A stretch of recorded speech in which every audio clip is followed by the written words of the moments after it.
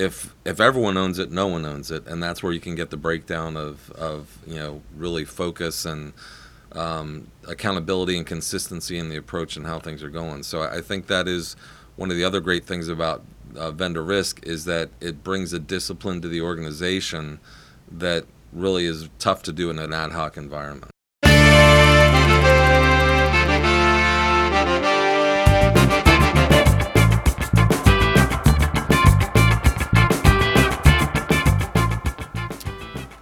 Welcome to this episode of Rethinking Vendors. My name is Tom Rogers, CEO of VendorCentric.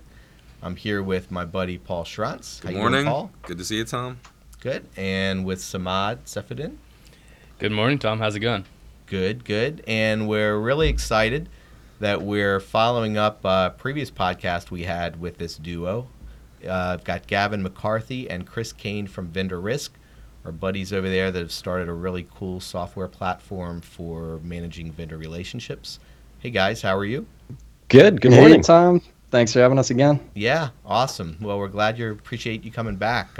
We spent a little bit of time on that last podcast really getting to know you guys a little bit and learning about VendorRisk, the company, and all your exploits with P. Diddy. So that was pretty pretty interesting and fun to learn. You wouldn't think you'd go from P. Diddy to procurement, but I guess that's the direction that you guys took, and it's been obviously super successful for you given the fact you're working with over 150 different organizations all around the country now.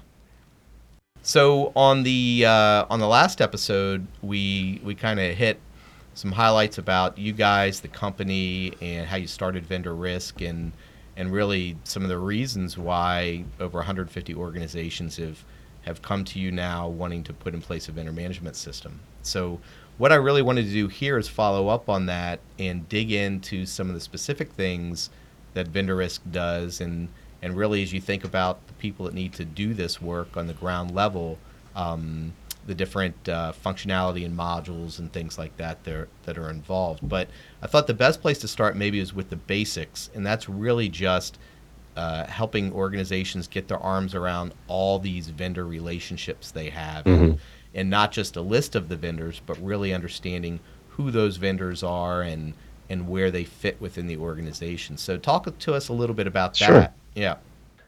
So the application itself is actually set up to accommodate really any size organization. So it's a modular approach. And really the core to the experience and what you're talking about is around the vendors module.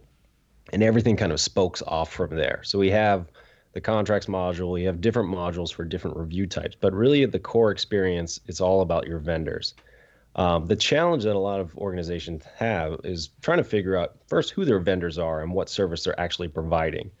And you alluded to this earlier, but a lot of folks don't know who those vendors are. They might have a W-9 and, it's okay to pay them.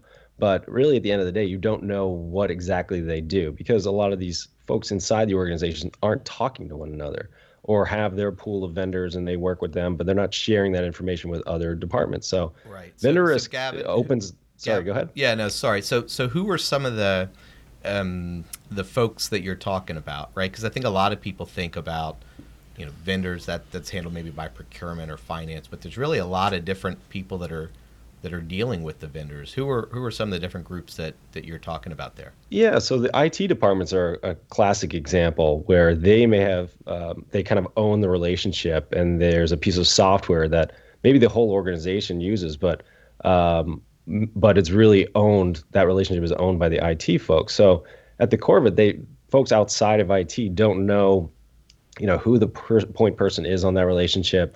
If there was a question about support or following up with that vendor, how do you get that information?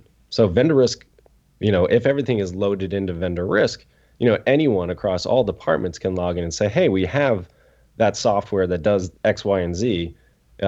Maybe I'm interested in something similar for my department. Maybe we could renegotiate that contract and get a better deal. Mm-hmm. So I think at the core of it, that's really where VendorRisk kind of really elevates the conversation in across departments and allows folks to understand the different pieces and different even basic information. Just is this a minority-owned company, which department owns that relationship? How do we categorize it?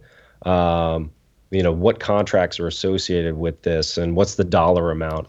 A lot of that information people aren't privy to that. Right. Or even So tracking it, or maybe right, even tracking exactly, it at all. exactly. Right. So it's kind of changing that mindset and, having conversations between departments so people are aware of, who the vendors are and all the dollars associated with that relationship. So that's really the core experience of the vendors module. And then you spoke it out and you look at the contracts module, it does that to the next level. You can see exactly the details on your contracts, the provisions that are buried in the contracts, really the specifics on, what are the risks associated with that contract, what are the SLAs that the vendor's bound to. That information is very accessible in VendorRisk. So you're no longer, relying on the word of one department said, yeah, we're good.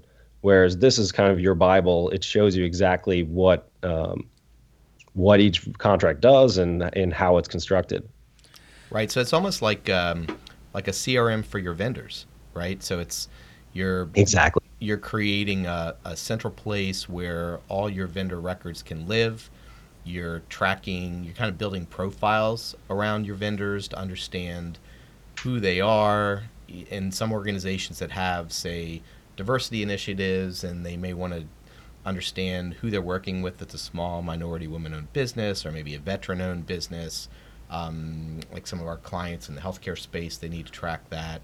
And what contracts you have with those vendors. And you guys have talked a few times about who owns the relationship. We find that, right, Paul? We find that a lot, that there's a lack of clarity around who even owns the relationship with the vendor. Yep. I was just with an organization last week, and that was one of the big issues that came up. There was a director of IT in the room, and when we were going through showing him and demoing the vendor's module, he asked the question, well, what if we don't know who the business owner is? And he was just legitimately saying that sometimes these relations are owned by multiple people, and if everyone owns it, no one owns it. And that's where you can get the breakdown of really focus and accountability and consistency in the approach and how things are going. So I think that is one of the other great things about VendorRisk, is that it brings a discipline to the organization that really is tough to do in an ad hoc environment. Well, and I think that that